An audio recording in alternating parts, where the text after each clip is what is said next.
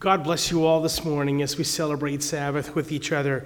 I would like to read a short portion of Scripture this morning, and then we'll start with a prayer before we go into the meditation. Three verses this morning that will motivate our theme. If you would choose to turn with me first to the Acts of the Apostles, chapter 27, going to read three verses from this chapter, and then parts of 2 verses from the book of Hebrews. Acts 27, beginning with verse 27. Now we're right in the middle of a narrative of the last events in the Acts of the Apostles, and we find ourselves in the middle of a storm. Acts 27, beginning with verse 27. And when the 14th night was come, as we were driven up and down in Adria, about midnight, the shipmen deemed that they drew near to some country. And they sounded, and found it 20 fathoms. And when they had gone a little further, they sounded again, and found it 15 fathoms. Then, fearing lest they should have fallen upon rocks, they cast 4 anchors out of the stern and wished for the day. I also would like to read parts of Hebrews chapter 6. This is a rather complicated argument that Paul is presenting here, and so I've picked out certain parts in Hebrews 6, 18 and 19 to get the full narrative that he's discussing. That we might have a strong consolation who have fled for refuge to lay hold upon the hope that is set before us, which we have as an anchor of the soul, both sure and steadfast. The Lord bless the reading of the word. Let's arise to pray to our God.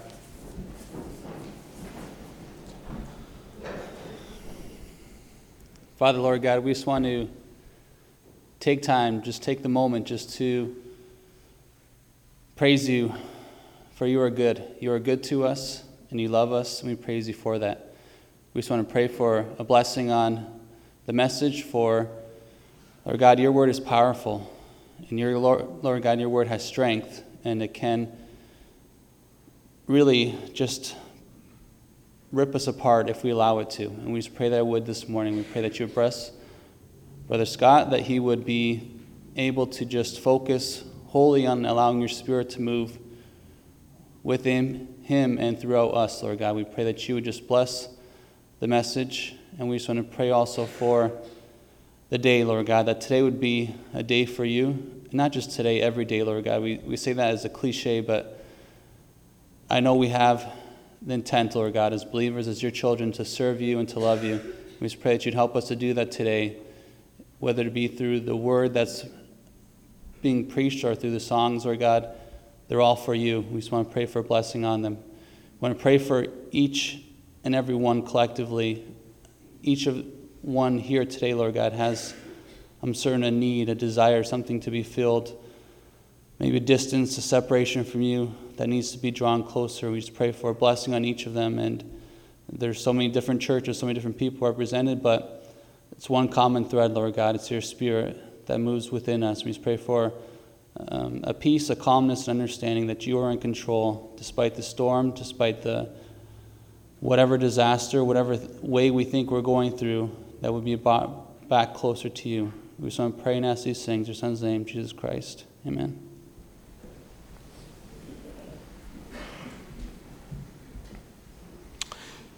Before I continue into the main message, I just would like to have your attention focused once again in Acts 27 on the 29th verse, the last verse that we read with each other. And I would just like to paraphrase that verse in a slightly more modern language. They didn't know where they were. They had worries that the depth of the water was working against them. They were afraid that they were going to come up against the rocks. They desperately dropped 4 anchors to hold them someplace safe, and they prayed for daylight. In the middle of the storm, they prayed for daylight.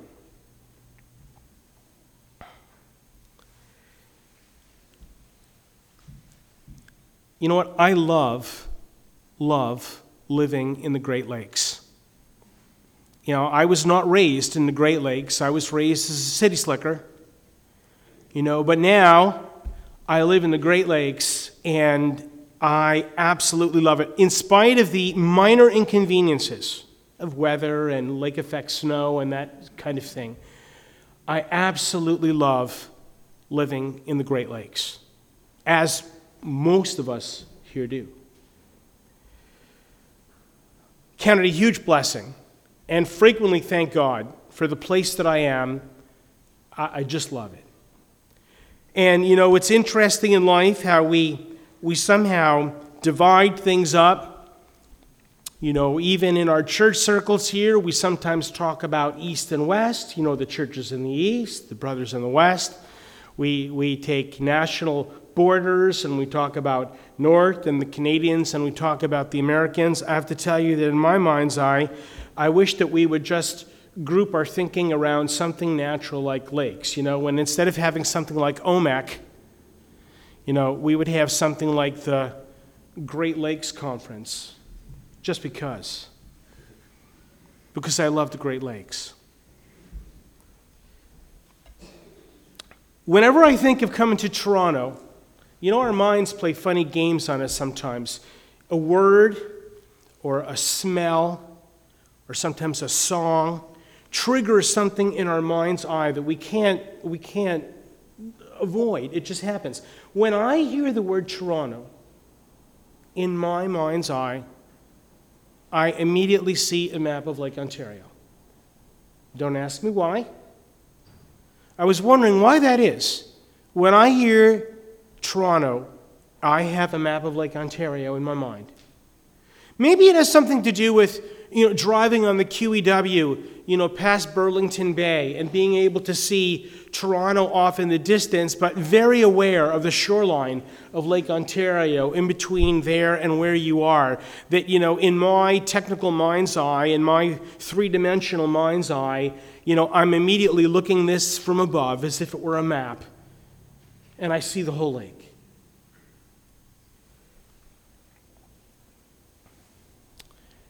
Do you know that Toronto and Syracuse are probably the only 2 apostolic Christian churches that one could travel to by boat? Now, don't take the analogy too far. Of course, you know, if we're going to consider going through the Welland Canal, which is very unnatural, of course, we'd have to add Harrow and Cleveland and Windsor to the mix if we were going to do that. But, of course, you know, they're not near on the same elevation, right? Lake Ontario is quite a bit lower. If we're talking about normal, natural ways of travel, one could actually travel from Syracuse to Toronto by boat.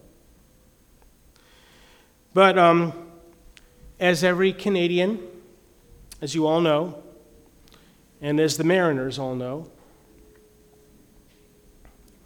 the farther below, Lake Ontario takes in all that Lake Erie can send her. If we were to travel from Syracuse to Ontario in a straight line, that is sort of, so I'm going to try to do this as you're looking at it, not as I'm looking at it. Ontario over Toronto over here in the northeast, and northwest, and Syracuse down here in the southeast, from say Oswego, New York. If you were to take a straight line from Syracuse to Toronto, that would be a pretty foolish course to take. A pretty foolish course, because, you know, generally captains try to avoid the deep waters, and they try to avoid the shoals that might be in shallow waters. So there's preferable ways that one goes across large bodies of water. And that would not be a preferable way for one to be able to go. Actually, there have been, the historians estimate there have been 6,000 shipwrecks on the Great Lakes. That's an awful lot, 6,000. But probably a mere 200 in Lake Ontario. So as the lakes go, Ontario, I guess, is one of the safer lakes to have to travel on. And if you would look at a map of all the different shipwrecks on Lake Ontario, you're going to find out that they are not clustered. They are not clustered. They are shipwrecks all over the bottom of the floor of Lake Ontario, pretty even over the whole lake. As a result of courses that people have taken on the water, captains have chosen. But one thing is quite clear if you actually would look at the lake and you ask yourself, well, where are the lighthouses on the lake? You're going to find that there is actually a very preferable way for a captain to be able to set a course across the lake. There are many, many more lighthouses on the south side of the lake than on the north side of the lake. Many more.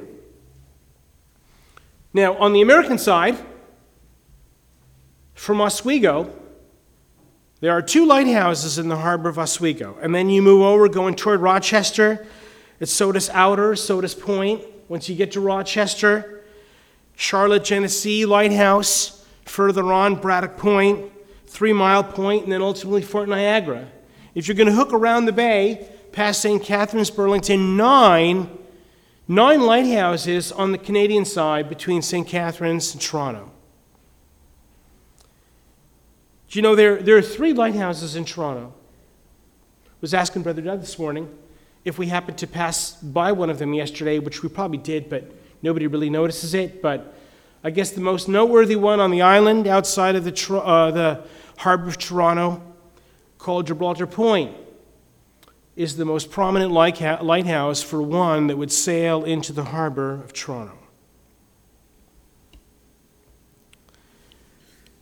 Would like to use the analogy this morning, this sort of parable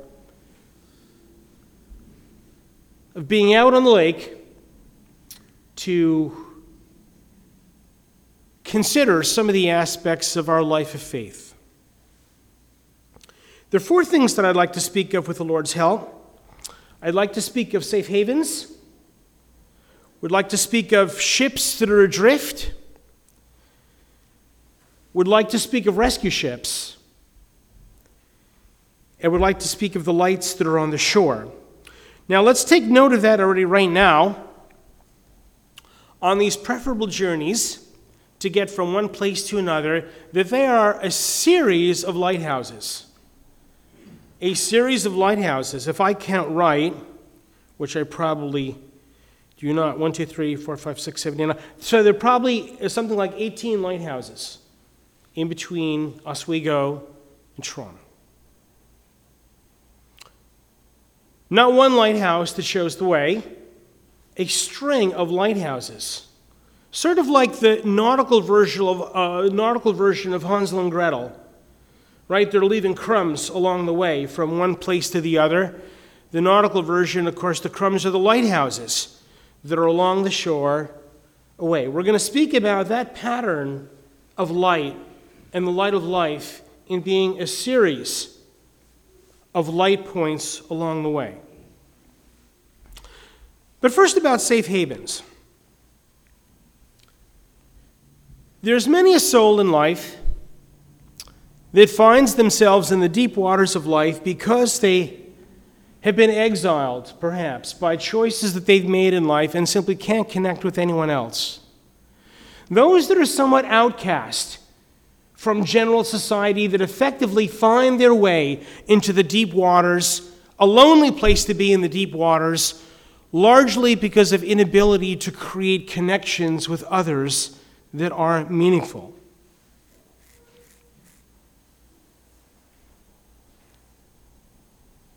Sometimes ships that find deep water deliberately do that because of the weight that they have in their holds.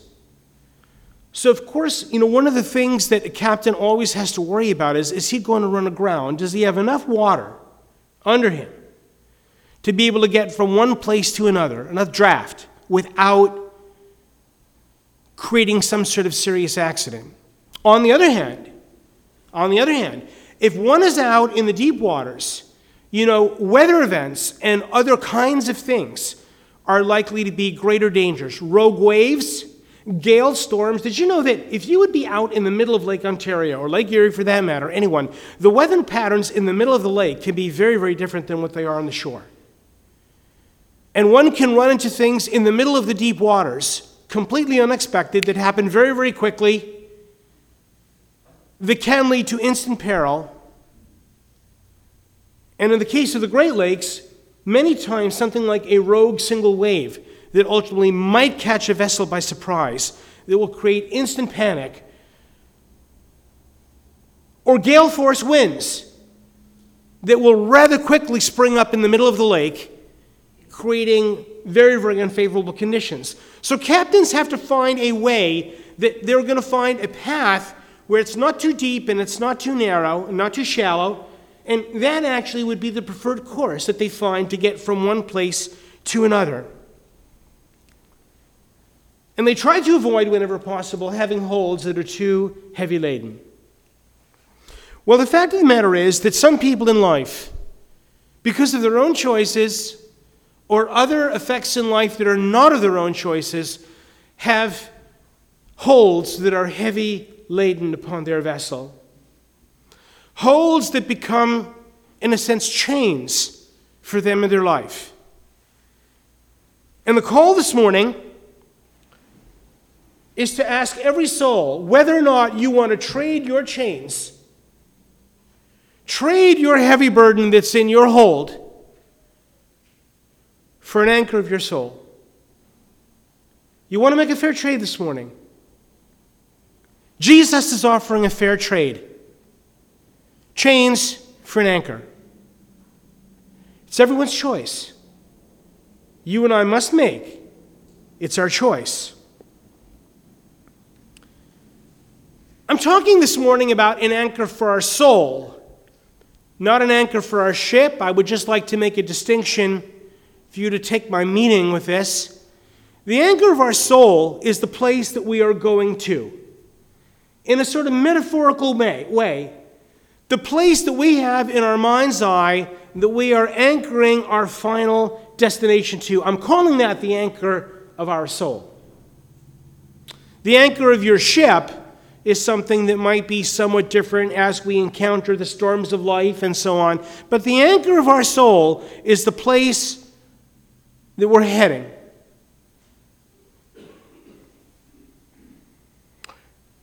And so I want to repeat what the offer is. The offer is to trade the weight of chains for the anchor of your soul.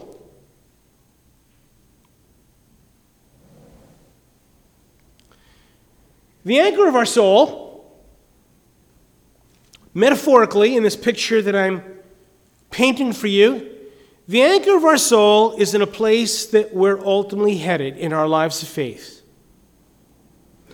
I'm going to call that place the King's Harbor. Our soul's anchor is in that place at the end that I'm calling the King's Harbor. You might call it heaven, of course. That's normally what we call it. But in this analogy that I'm painting, give me a little bit of space here, okay? And we're going to call it the King's Harbor. That's the anchor of our soul. That place, for people who walk a life of faith, we always have a keen eye, a very keen eye, on where it is that we're ultimately going. And for those of us that are walking true lives of faith, it's one of these interesting paradoxes that we might have our eye on today, tomorrow, and the week, but at the same time we have our mind's eye on the King's Harbor. Sort of like, one eye is short vision and one eye is long vision. And at the same time, we got our eye on both of these things, of where we're headed, what we're all about, and what our story and our song is. But we have a clear eye on the King's Harbor. We've made a life choice. For those that are in faith, we've made a life choice as to where our destination is. No more will we sail the wide seas. We've made a choice as to where we're going, and there can be no doubt the port that we've chosen to call home. There can be no doubt. But again, it's one of these interesting little paradoxes in faith, two things that appear to be contradictory that are not. We're headed toward a port that we call home, but we've never been there before. But we call it home. That's our home port. That's where we're going. The place that's the King's Harbor. Ships that are adrift. I want to turn our attention right now in the Spirit to my brothers and sisters. Ships that are adrift. In this analogy, I'm not considering ships that are adrift to be those that are outside of the circle of faith. In this analogy, ships that are adrift are people that are in lives of faith.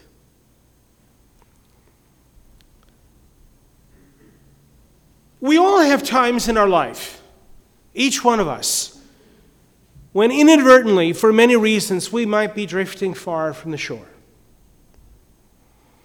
Now, sometimes, these things come about because we have taken control of the charting of our own course.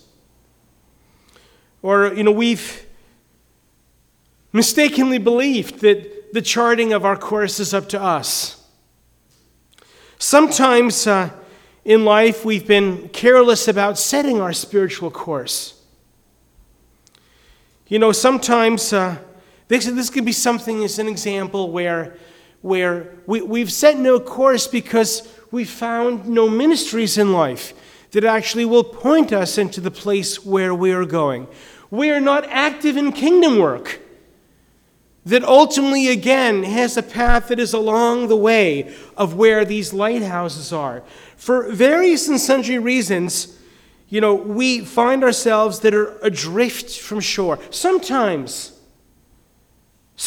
we inadvertently get caught up in currents of life that are not the currents of our choosing.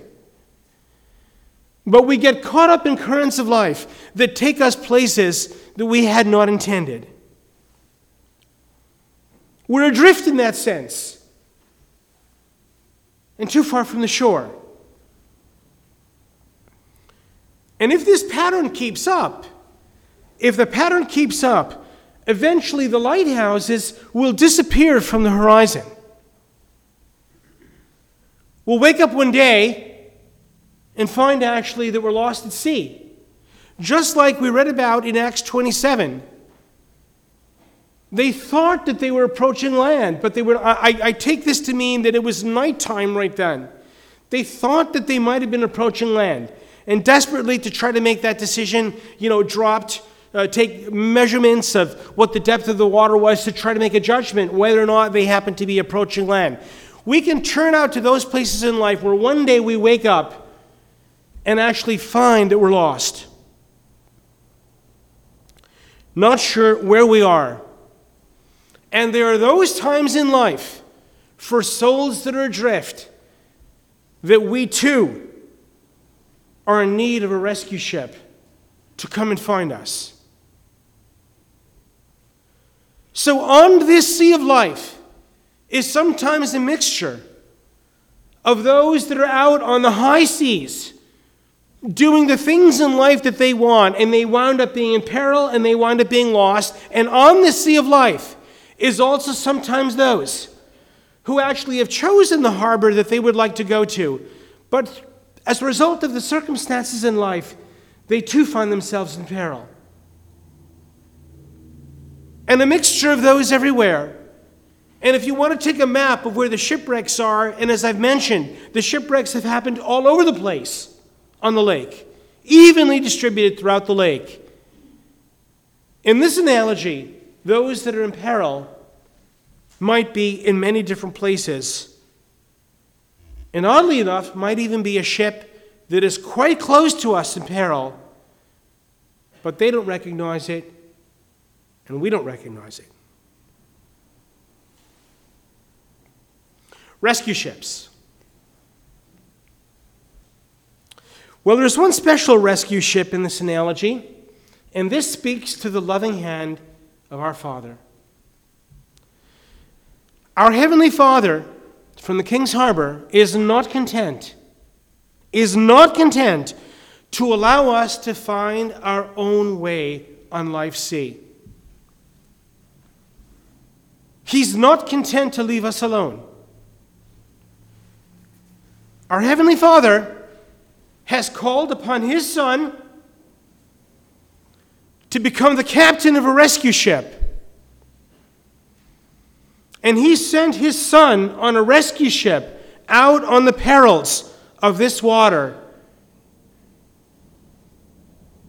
to find seamen and sea women who are in trouble.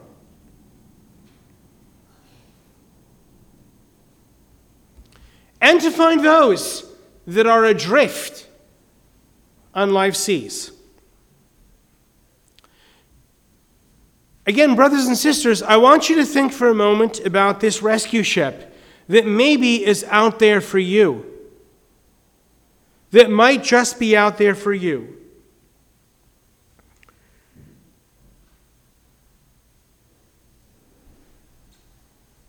Don't think that although you're in a life of faith, that you don't need a captain to sometimes find you in his rescue ship.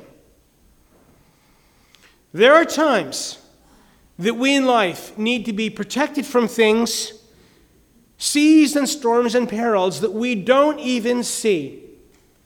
And by God's good grace and by the loving heart of the captain, He actually comes and rescues us in points in time from perils that are unknown to you and me.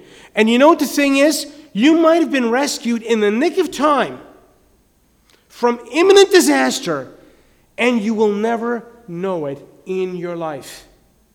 Unless one has the spiritual eyes to really see how God rescued me.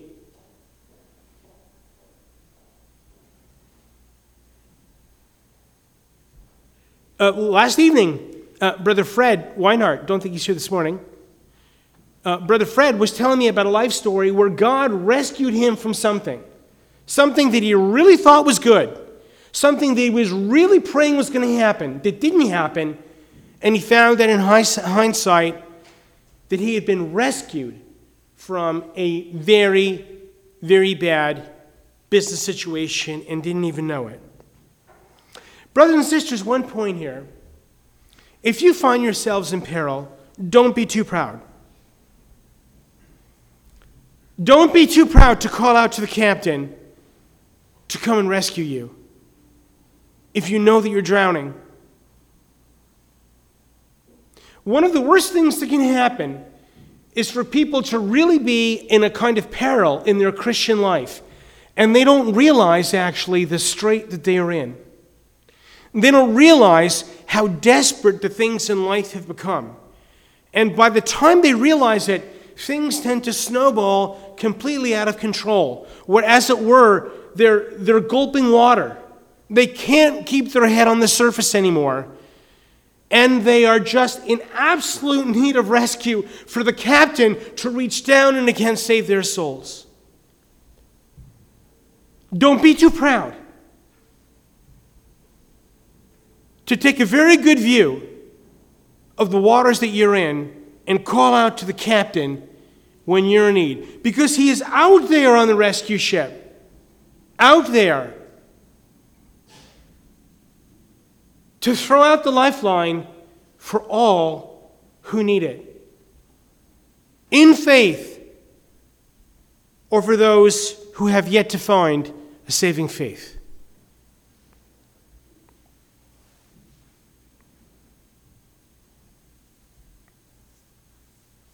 The lights of shore. In this analogy, the lights of shore are meant for us as what they presently call navigational beacons. Something that tells us where we are in more ways than one.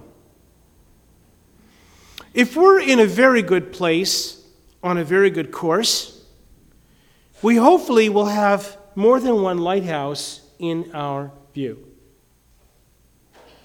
One can have multiple lighthouses in their view, one directly offshore, one that lies in the path ahead, perhaps even one that lies astern of where we've come from. And it gives us a real good orientation, not only how close we are to land, but where the course is ultimately heading. In this analogy, Jesus' message for mankind is for us the navigational beacon. Are there other analogies where you might view Jesus himself as being the lighthouse? I could paint a whole different story that would be based on that. But for this analogy, the lighthouses are not Jesus himself. Jesus is the captain on the rescue ship that's on the water. Here, the lighthouses are the message that he has laid out for mankind that is leading the way from where we are to where we have placed the anchors of our soul in the King's Harbor. It leads us to the shore that one day, with great gladness of heart, when you and I get approaching that place, we will see the shores upon which the King's Harbor lies.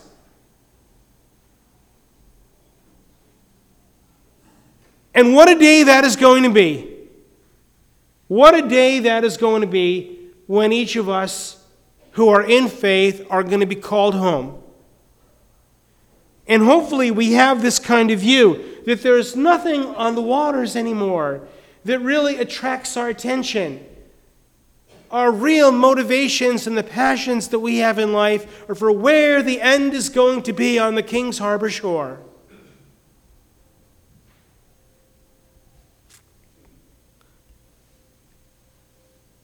One thing that we can be sure of, in finding the right course of our lives that are always at a good, reasonable distance to the lighthouses that are along the way, we will never wake up one day and not know where we are.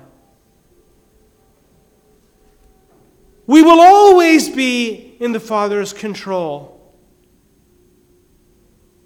And we will always know that we are safe in waters that are neither too shallow nor too deep, but are the waters that lead in the right course to the path that we're going.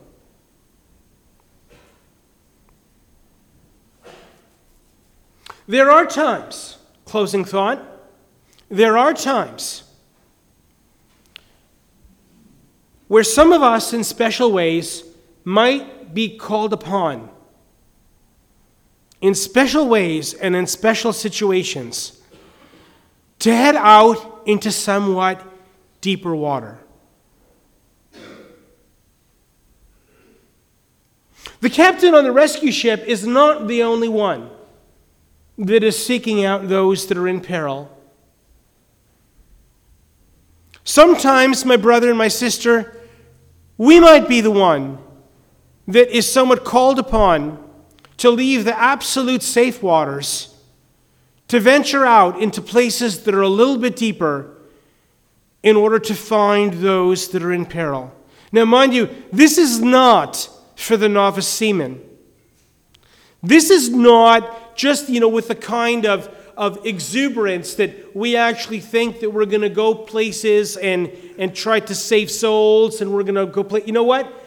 You need to have the right kind of vessel and the right kind of experience, the right kind of maturity, the right kind of focus.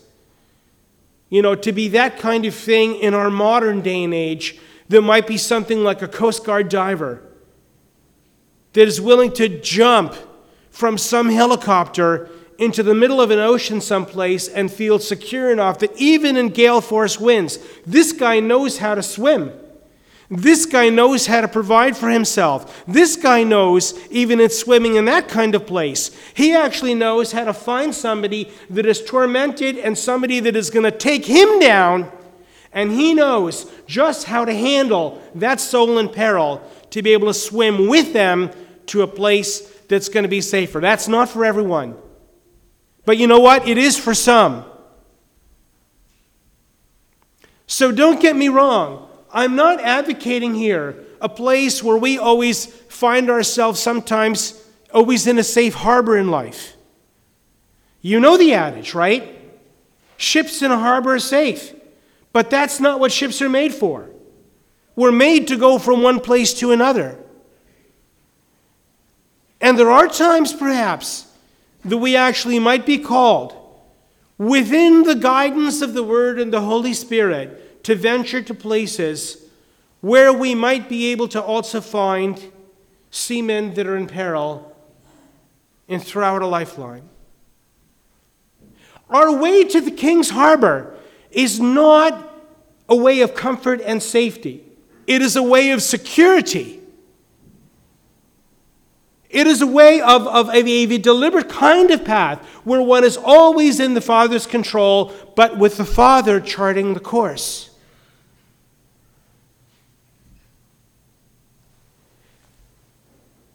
We have to ask ourselves, I guess, where are we going and why? What are the things that really matter in my life? Where is the anchor of your soul?